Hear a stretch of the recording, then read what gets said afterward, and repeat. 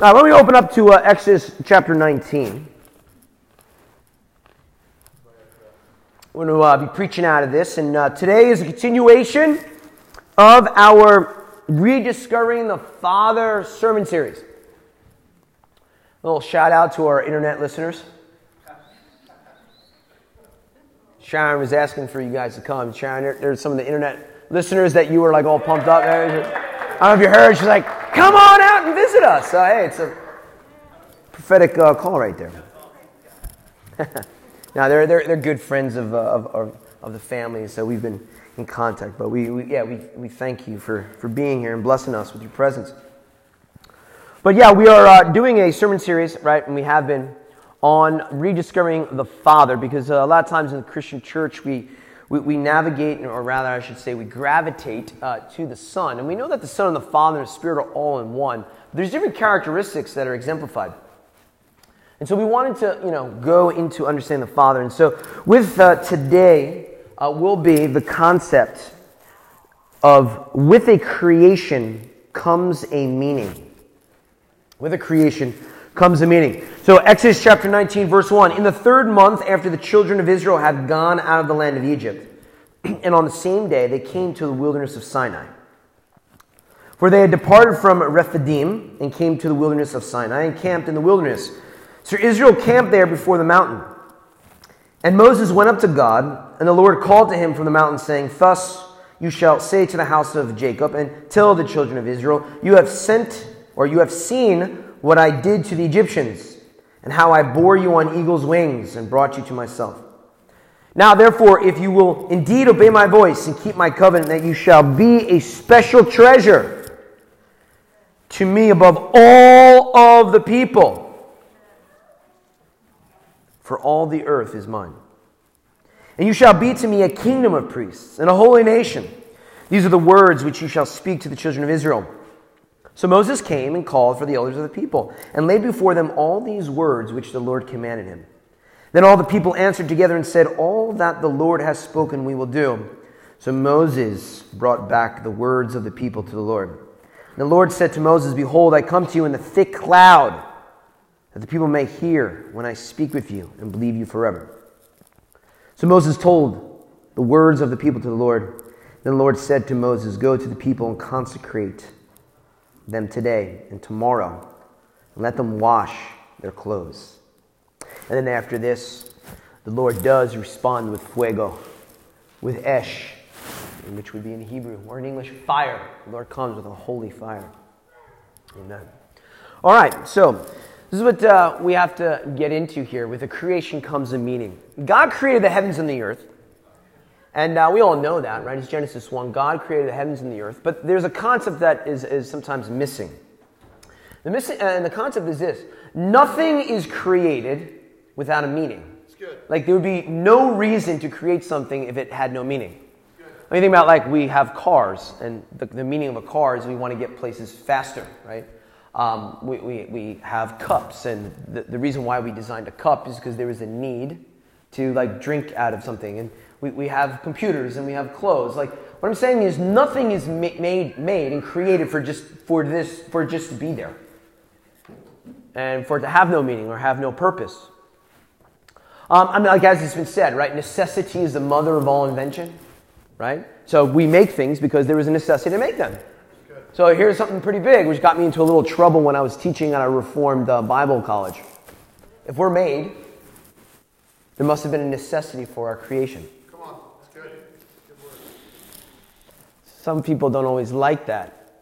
But guys, we were made because there was some type of need or strong want or strong desire, right? By a heavenly being. Yeah. That got me into a little trouble. Fortunately, I wasn't called into the dean's office because the students liked me. It's okay though. So God the Father created man. And we know, and with the creation of a people comes a meaning. And so this is for us today, right? If there was no meaning to your life, there would be no need for you to be created. That's good. And so if Jeremiah says that the Father knew you in your mother's womb, and before all that was made, he's up there in the heavenly throne room saying, I want to make you. You. I mean, like, we're not just talking about Adam and Eve. Like, he knew that you were coming down the pike. there is a purpose for your creation. And here in Exodus chapter 19, we see a zooming in on the people of God, the Israelites, who are called for a purpose. Right? In the scripture verse which we just read right here is now God speaking to a people and saying, I am putting my hand on you for a very specific meaning, a very specific purpose. Israel's called out of Egypt, called into the desert place, where the Lord comes to them and says, all right, you are now going to be a priestly nation, set apart, different from all other peoples on planet Earth. I mean, that's pretty big. Yeah. That's pretty big, right? And so they were called out of Egypt, called out of the desert place to get a meaning. And that meaning was, in fact, as it says here, to be a priesthood. So, here we go. This is like the only little philosophical part of the message. We have meaning, purpose, because we have an existence.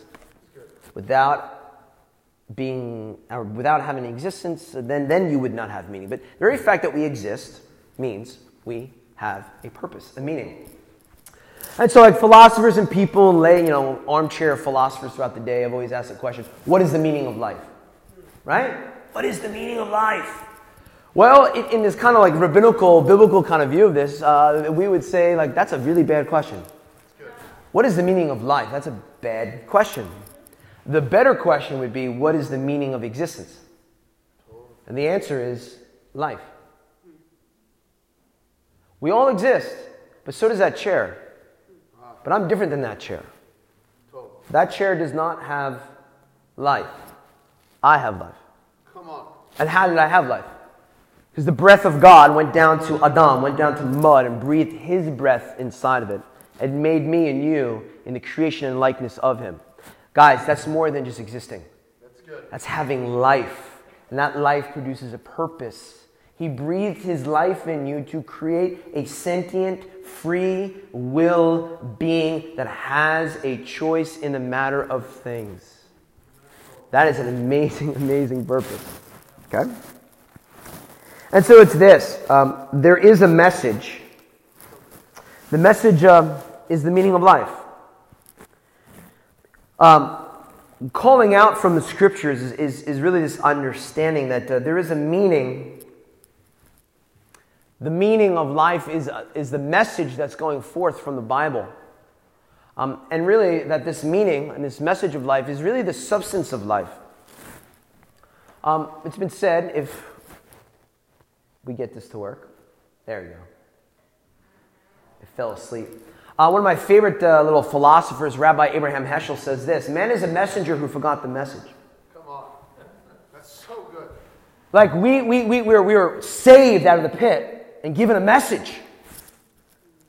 We've had the breath of life breathed inside of us to proclaim a message. And whether you're saved or not saved, what we have here is a concept is that many of us have forgotten the very message that we were called to give. And the message is we have life, and your life has a purpose. But now the question here is for the 21st century, well, what is the purpose of life, right? And that's really what we need to get into. Today I want to remind you of the meaning of your life, because the message is, in fact, the meaning, and the message has been forgotten by man. The meaning to life is a very substance and reason for life. In fact, it's the proof of life. The very fact that we have meaning means that we have life. We're not just existing. So, here's a little bit of a long kind of thing that I came up with. Maybe it'll help out, maybe not. Maybe it'll make you more confused, but it's this. It's a little short prose. We all exist, but yet many people are looking to extend their life. Remember, there's a difference between existence and life. The chair exists, I'm alive, and I also exist. We all exist, but yet many people are simply looking to extend their life. In reality, they are simply looking to extend their existence, not their life. For they are not concerned with finding meaning in their existence. The meaning of their existence is the life they are vainly trying to extend. And since the focus on the extension of existence and not on life, life escapes them. Life is the meaning in the existence. What I mean by this kind of little prose here is this. Like, there are so many people that are concerned about extending their life, right? Like, what diet should you eat, and what doctor should you go to, and which supplement should you have, and all this kind of stuff, so that we can extend our time here on planet Earth, which is a very good thing. But the funny thing here is so many of us are looking to protect our existence, my 401k, my job, my career, my health, which is all good things. But if there's so much focus on that, there's something that is fleeing you.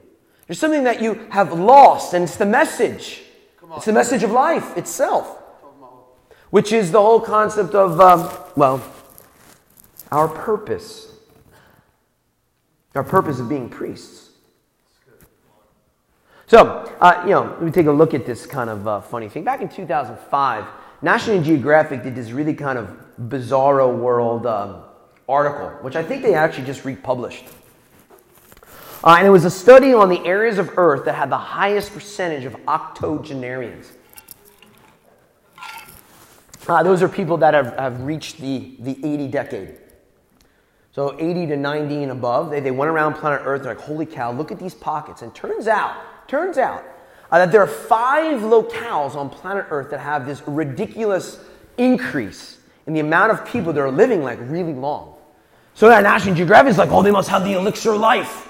What's the reason? How on earth are they extending their life so long? It must be like the water. It must be the diet. It must be all this kind of stuff. So they did a research, and what happens here is they find these 5 places. These 5 places that do a really nice job at extending their existence. They really only focus in on 3. And for the sake of time, I'll only do the 3.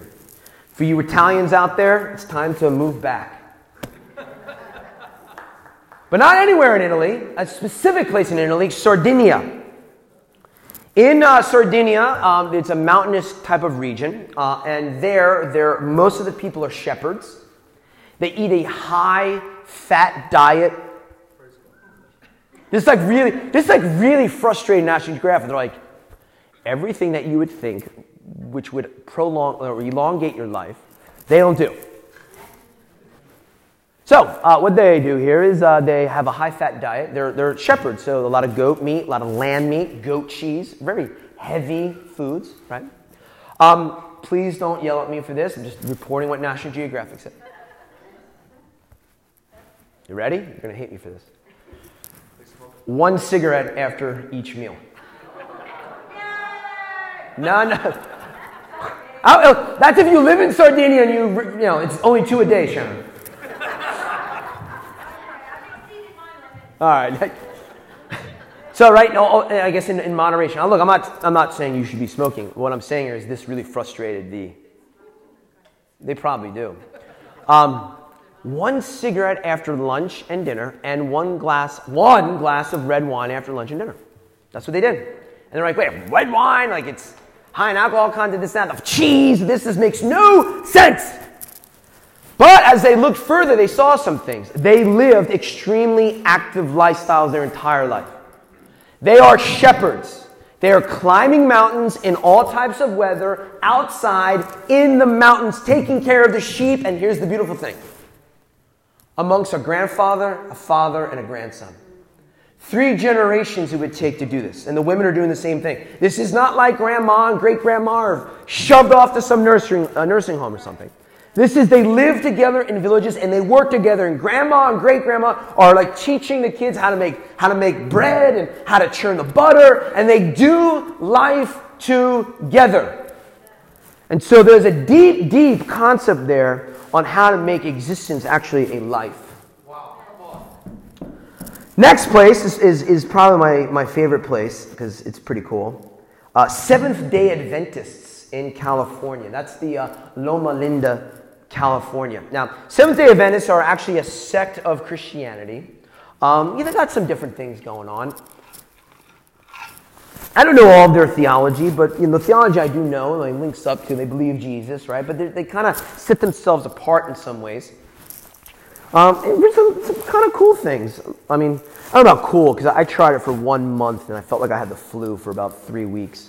And that was, they have largely a vegetarian-based diet. So they believe like they want to return to the time before Noah, right? The most beautiful scripture verse in the entirety of the Bible is Noah get up and sacrifice and eat meat. That was the first time the orchestration of killing, to eat is happening. So many people believe before Noah's flood that man was vegetarian is the idea. Well, they want to go back to that kind of concept, and they are vegetarians. But they also have absolutely no alcohol, absolutely no caffeine, absolutely no sugar. It's like, all right, this kind of makes sense, right? They're living their life so long. But when they look deeper, they saw some other beautiful things. One thing is that they are Christians, and they take their community very, very seriously. And so they have deep church community for multiple generations. Like they're spending a lot of the day together, they're interacting. The church is the center of their life throughout the week, not just on Sunday. Right? There's a community that's there. The other thing that was very interesting with that is that that National Geographic would talk about it. They call themselves Seventh-day Adventists because they observe the seventh day, which is Saturday, the Sabbath. They have a rest. When I mean rest, no TV, no real driving, no buying, no shopping, no consuming. You spend time with your family, you spend time with people from your church, and you simply stop and rest. Makes sense, right? Sardinia didn't make sense, but this makes sense. All right, the cream of the crop here would be the land of Mr. Miyagi. Okinawa. Okinawa, they just like blow it up. They're like, whoa, eat like the highest of octogenarians.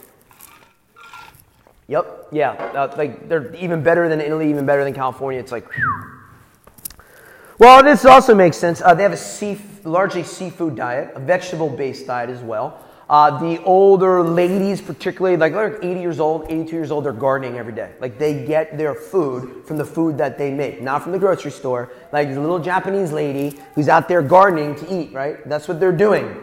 It's an island off the coast of Japan, so that makes sense for the seafood. They have small villages.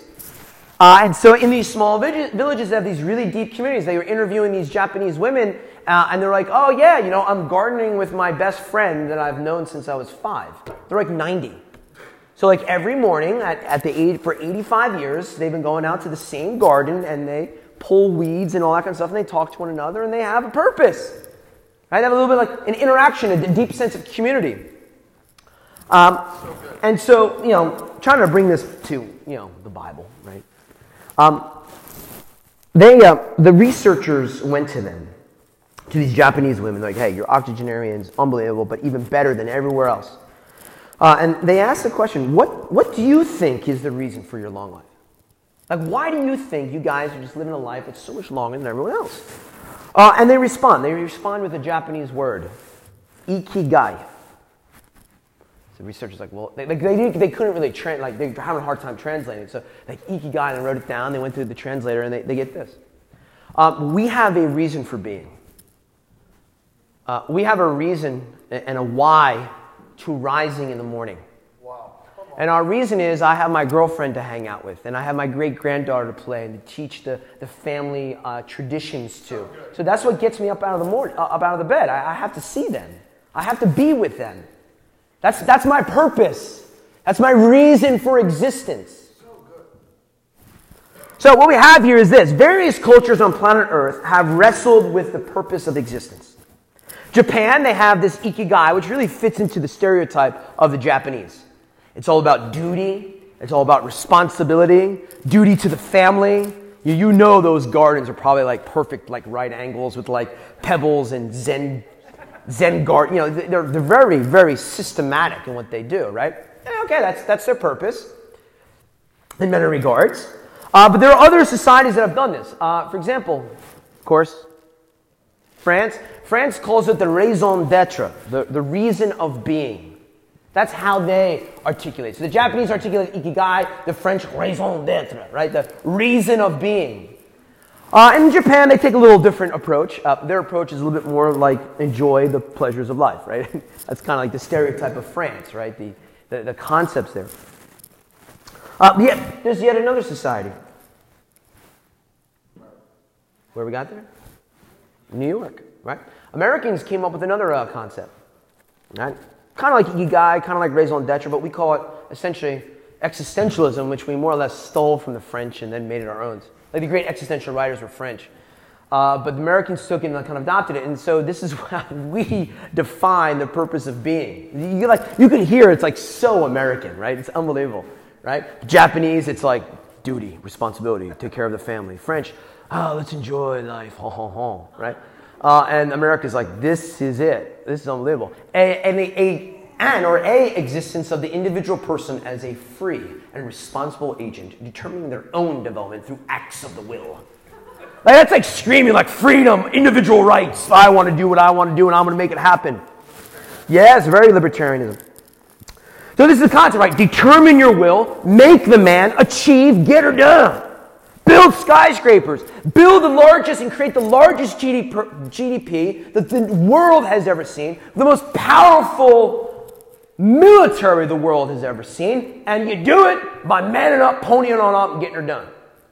Okay? But you get to determine what that is. Wow. If you want to be a hippie up in upstate New York, you can do that, but it's your will and you make it happen. If you want to be a big businessman and a capitalist, make it happen, right? Now look, I don't mean to necessarily make fun of any three of these, particularly the American one, because I'm very thankful for this type of concept, because I am a beneficiary of the largest GDP in the world. I'm a beneficiary of the technologies that America has been able to create. But that's the notion of the existentialism and the reason for being by these different cultures. But here we go, man. There's yet another culture. Come on. Another people that has raised the issue of being. The meaning of existence. No Eiffel Tower. No Tokyo. A desert. These people didn't have much. No riches, no new technologies. In fact, they were enslaved people with no home as of yet. And they were called the Israelites. Come on. Wandering around the desert, trying to figure out what the heck is the reason of being. Now, what was so unique about their evaluation of existence is that they did not define the reason of being with a term. They posed it as an eternal question which was given to them by God, the Father of all creation. And it's this: where are you, Adam? Come on. No existentialism, no ikigai, no raison d'etre. It is the purpose of existence is a voice that cries out from a garden. You have sinned and you've turned away and you've put the fig leaves on, but I'm here to say, but where are you? I still want you. Come on, man. Yeah, the question throughout the ages has never been, where are you, God? Where is God? How come this? No. That's once again a bad question. The right question has always been, where are you, Adam? Adam never had to go to God. Where are you? In spite of his sin, God is there saying, where are you, Adam? You are running away from me. You are hiding from me. I'm here. I don't care about the nakedness. I don't care about the fig leaves. I just want to be in relationship with Adam and Chava. I want to be in relationship with Adam and Eve. I want you.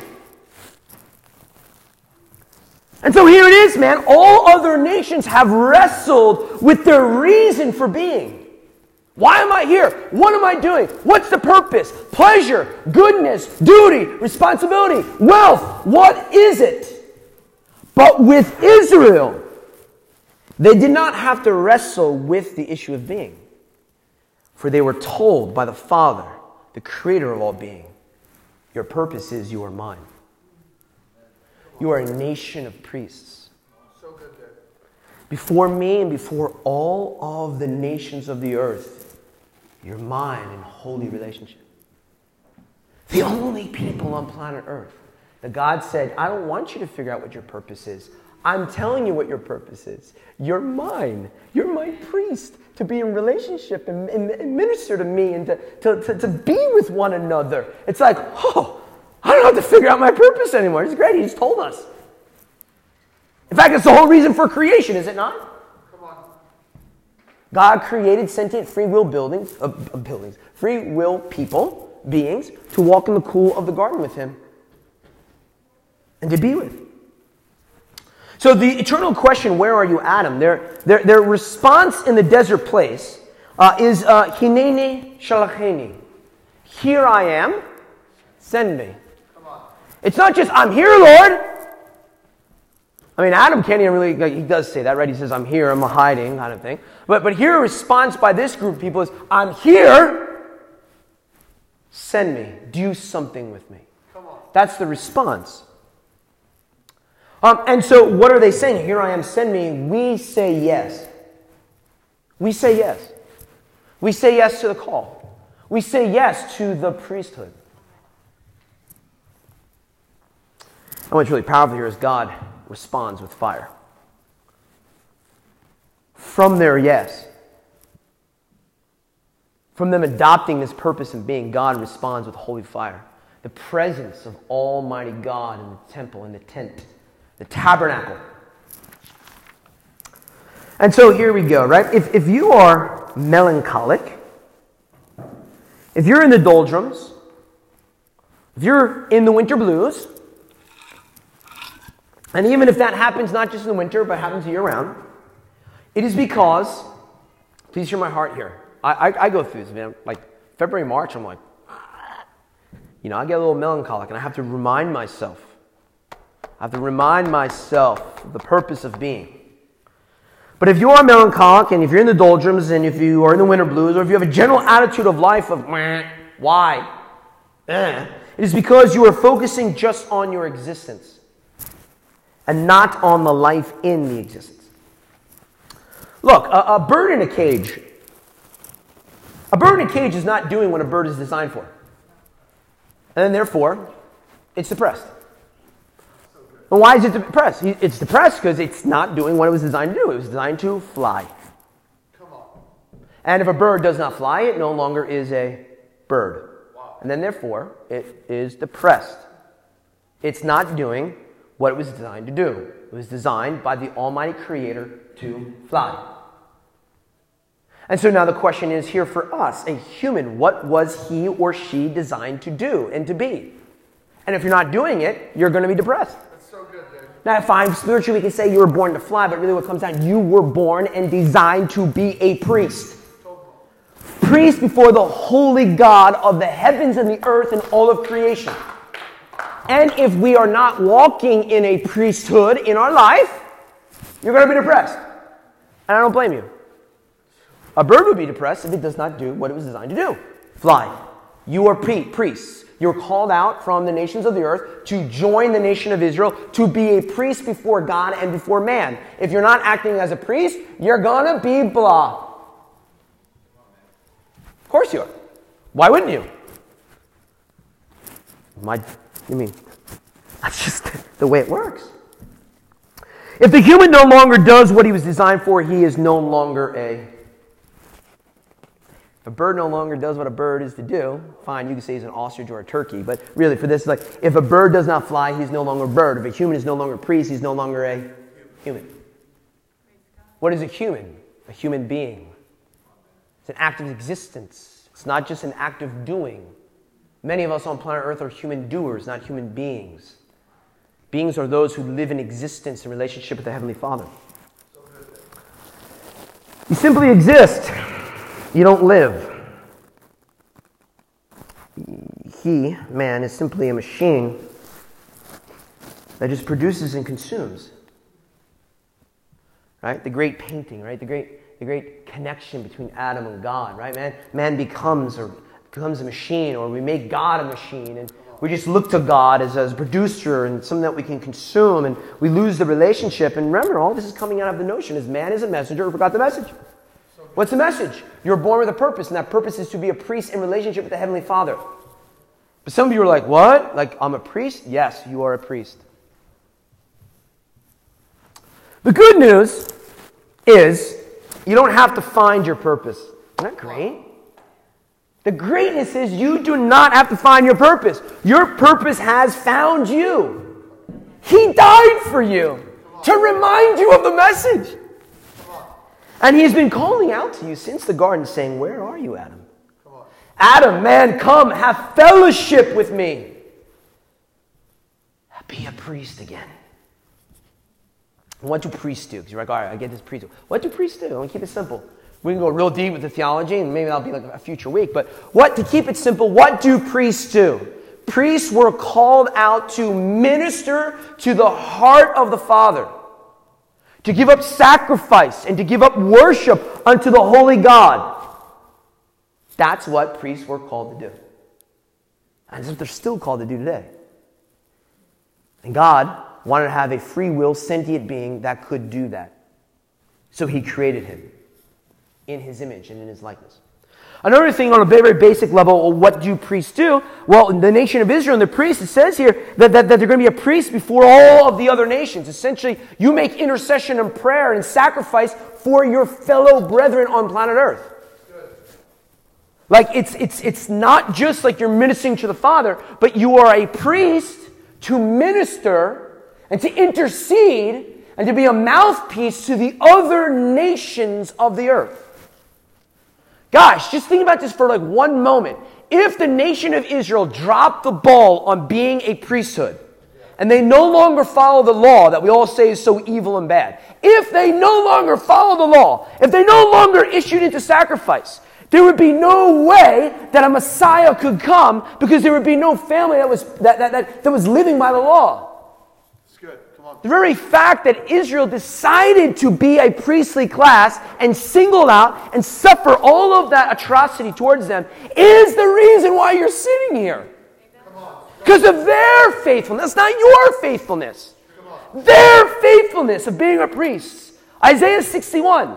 Arise and shine, for the light has come, the glory of the Lord is risen upon you, and the Gentiles shall come to the brightness of your rising. If the priest didn't arise, the Gentiles could not see the light. I mean, this is very, very, very powerful stuff, I think. I agree. Thanks, man. So this is what they do. They minister to God in relationship, but they also minister to humanity, bringing the message of repentance, redemption, and hope. And I'm just being real with you as we have the worship team come on down, or Mario come on down.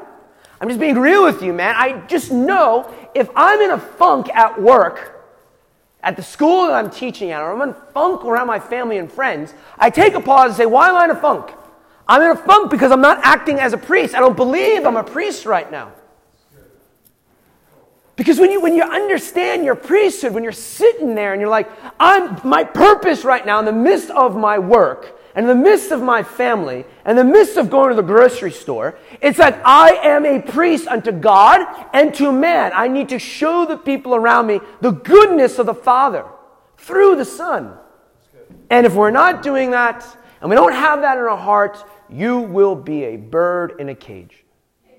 Depressed. That's good, Dave. Melancholic. Where are you, Lord? Where are you, Lord? Where are you, Lord? Come on. God, where are you? In this situation, and in my work, and in my family, where are you? We say it all the time. It's a bad question. He's right here. You're the one that's not in tune to him. He's in tune to you. Come on. The reason why you're not in tune to him is because you've taken off the ephod. Yeah. You've taken off the priestly garments. The garments of praise in a New Testament concept. We take on the thanksgiving. We take on the joy. We take on the exaltation of the Father. We put on the garments of praise. We put on the garments of a priest. And depression goes because you're living out your calling and you are flying on eagle's wings. Guys, and I'm getting fired up because I need this message in February. I'm pretty good. I don't like new less. I mean, I always need the message, but I don't completely need that message in July when the sun's out, we're going to the beach, and the wind, and the music's on, the Jeep top is down, the kids are in the back. I don't need it then. But in February, when it hasn't even snowed yet, it's like, Lord, if you brought me to the northern hemisphere, and I have to go through the seasons, let me see the seasons. Like the gray, I can't handle it. It could be negative 40 out, as long as the sun is out or there's snow on the ground, I'm good. But when it's gray, and it's always gray, and it's not really hot, it's not really cold, it's just gray. It's like, Lord, give me some snow. Praise the Lord.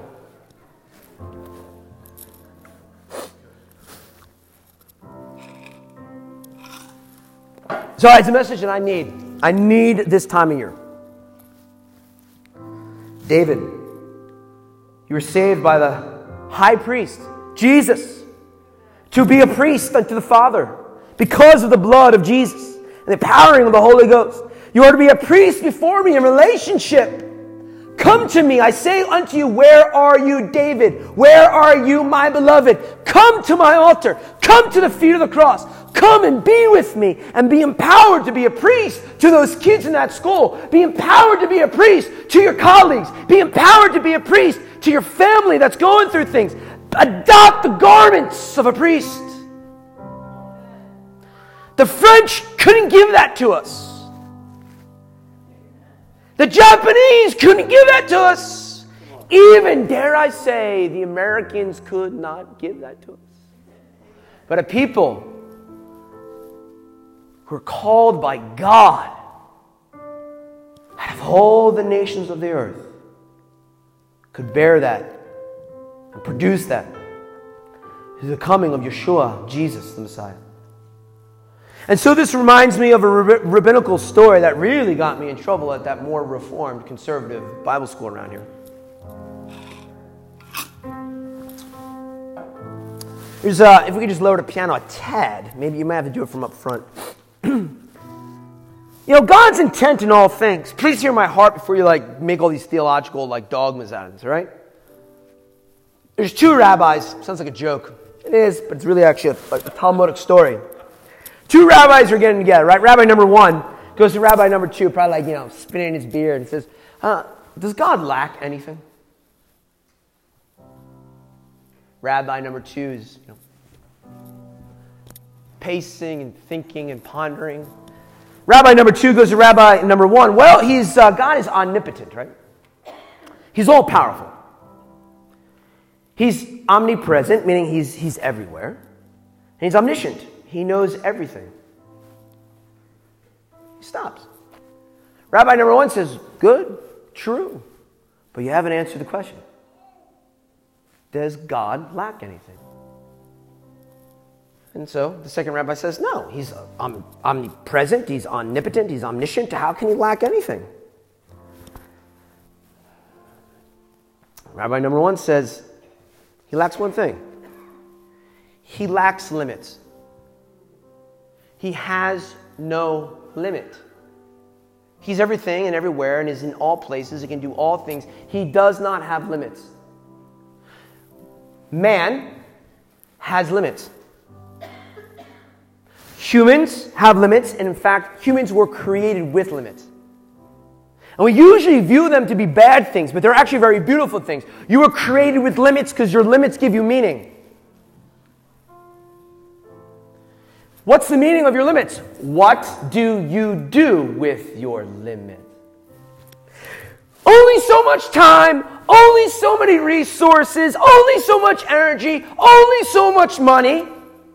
This is the cause of your creation. This is the cause of your meaning. I have limits. You created me with limits. And since we have limits, we can sacrifice. Wow. Come on. You can only sacrifice if you have limited things. Otherwise, it's no longer a... If I give money and I know money is just going to keep pouring out because I can pick it off a tree, it's no longer a sacrifice. You can only sacrifice those things which are finite, your time, your money, your resources. That is a sacrifice. So God does not have any limits. It's the one thing he lacks. Which means I guess he has limits. He lacks. Or he lacks limits is a better way to put it. And so here we are. The cause of our creation is to explain and understand what do we do with our limits. You can respond, I shall sacrifice. I shall be a priest. I shall use even my limits to give unto you. Ministering to the Father relationship and even unto mankind. And so to conclude some of this, and a little bit more I want to do, but this, if you walk away with nothing, here we go, right?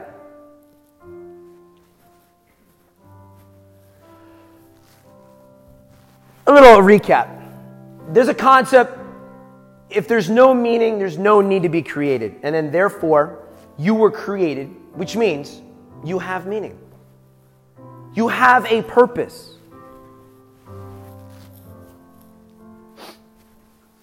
Third one. Third one. Limits. It's good. We were created to be priests before God and man, but man turned away. You don't have to hit that, Josh. Unfortunate.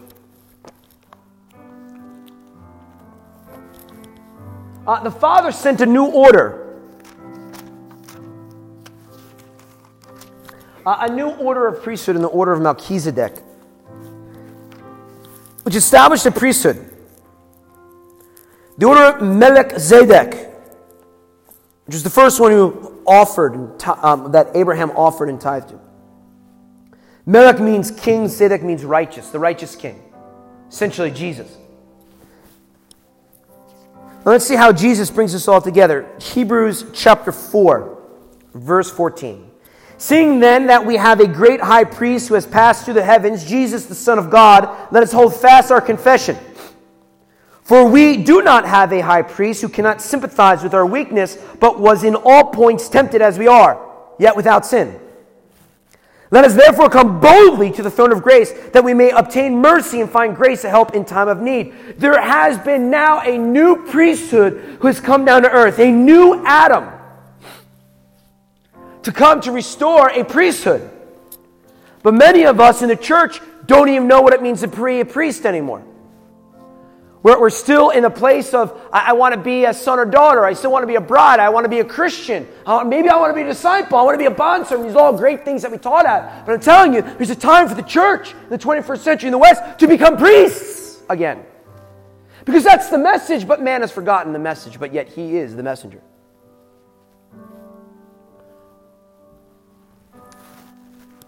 Hebrews chapter 5, verse 8, he comes to clarify a little bit more. Though he was a son, yet he learned obedience by the things which he suffered, and having been perfected, he became the author of eternal salvation to all who obey him, called by God as high priest according to the order of Melchizedek. Verse 11, just for a little added sting. Of whom we have much to say, and hard to explain, since you have become dull of hearing. Meaning, Paul cannot continue to talk about the order of Melchizedek because we are dull of hearing. We don't even understand the message that we are priests. How am I going to go into the details of what Melchizedek is? And so really closing up here, it's this. Jesus the high priest came to restore relationship to the Father. I like this. You like this. I'm saved. Everlasting life. It's great. How can you not be fantastically glad about that? But here's the thing, man. This is something that's been lost in the church. He came to restore a relationship to the Father. I got it. But he also came to restore the priesthood. And the question here is, are you acting like a priest? Come on. I'm saved. I'm entering the pearly white gates, man. But that's great, but that's not a priest. It's good. Are you a priest? 1 Peter chapter 2, verse 9. This thing, like, oh, what priesthood is like Old Testament stuff. What are you talking about here, right? Well, there you are, right? 1 Peter chapter 2, just to give some New Testament clarification here. But you, oh my, me, I am a chosen generation, a royal priesthood, a holy nation, his own special people, that you may proclaim the praises of him who called you out of darkness into his marvelous light, who once were not a people and are now the people of God, who had not obtained mercy but now have attained mercy. You are clearly called to be a priest.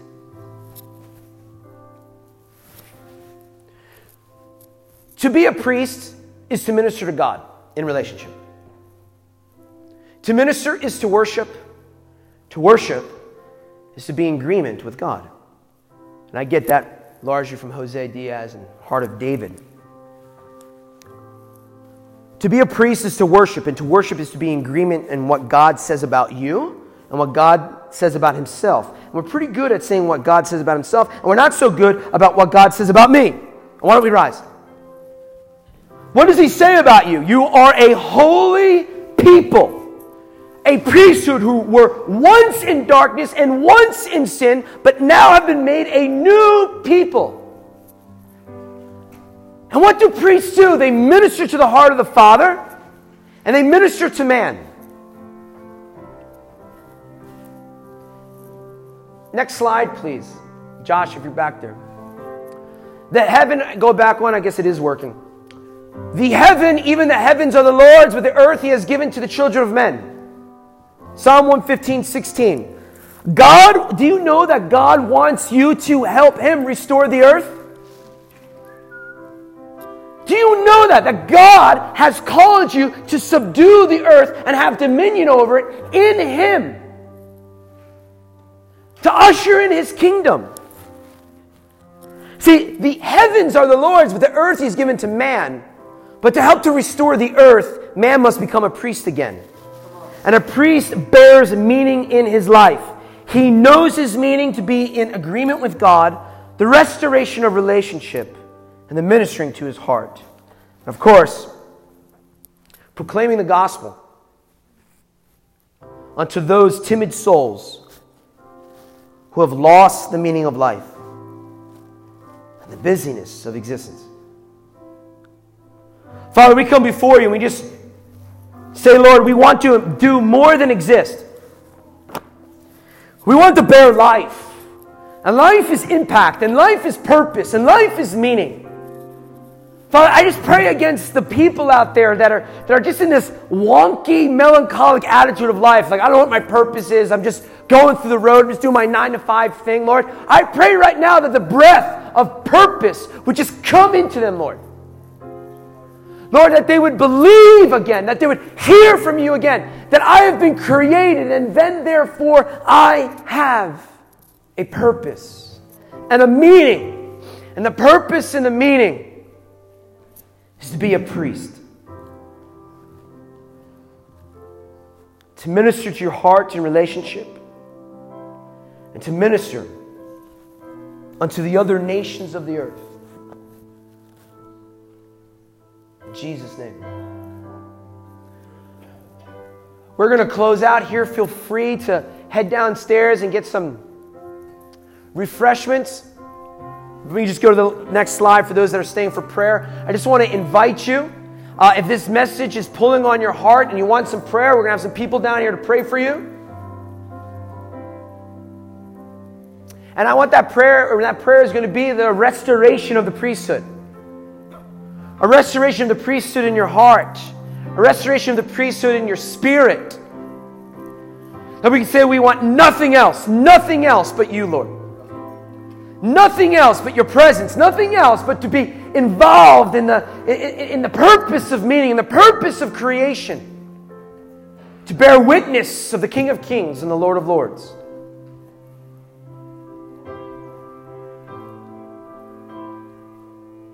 Step into the high order of priesthood through Jesus. Have a wonderful week.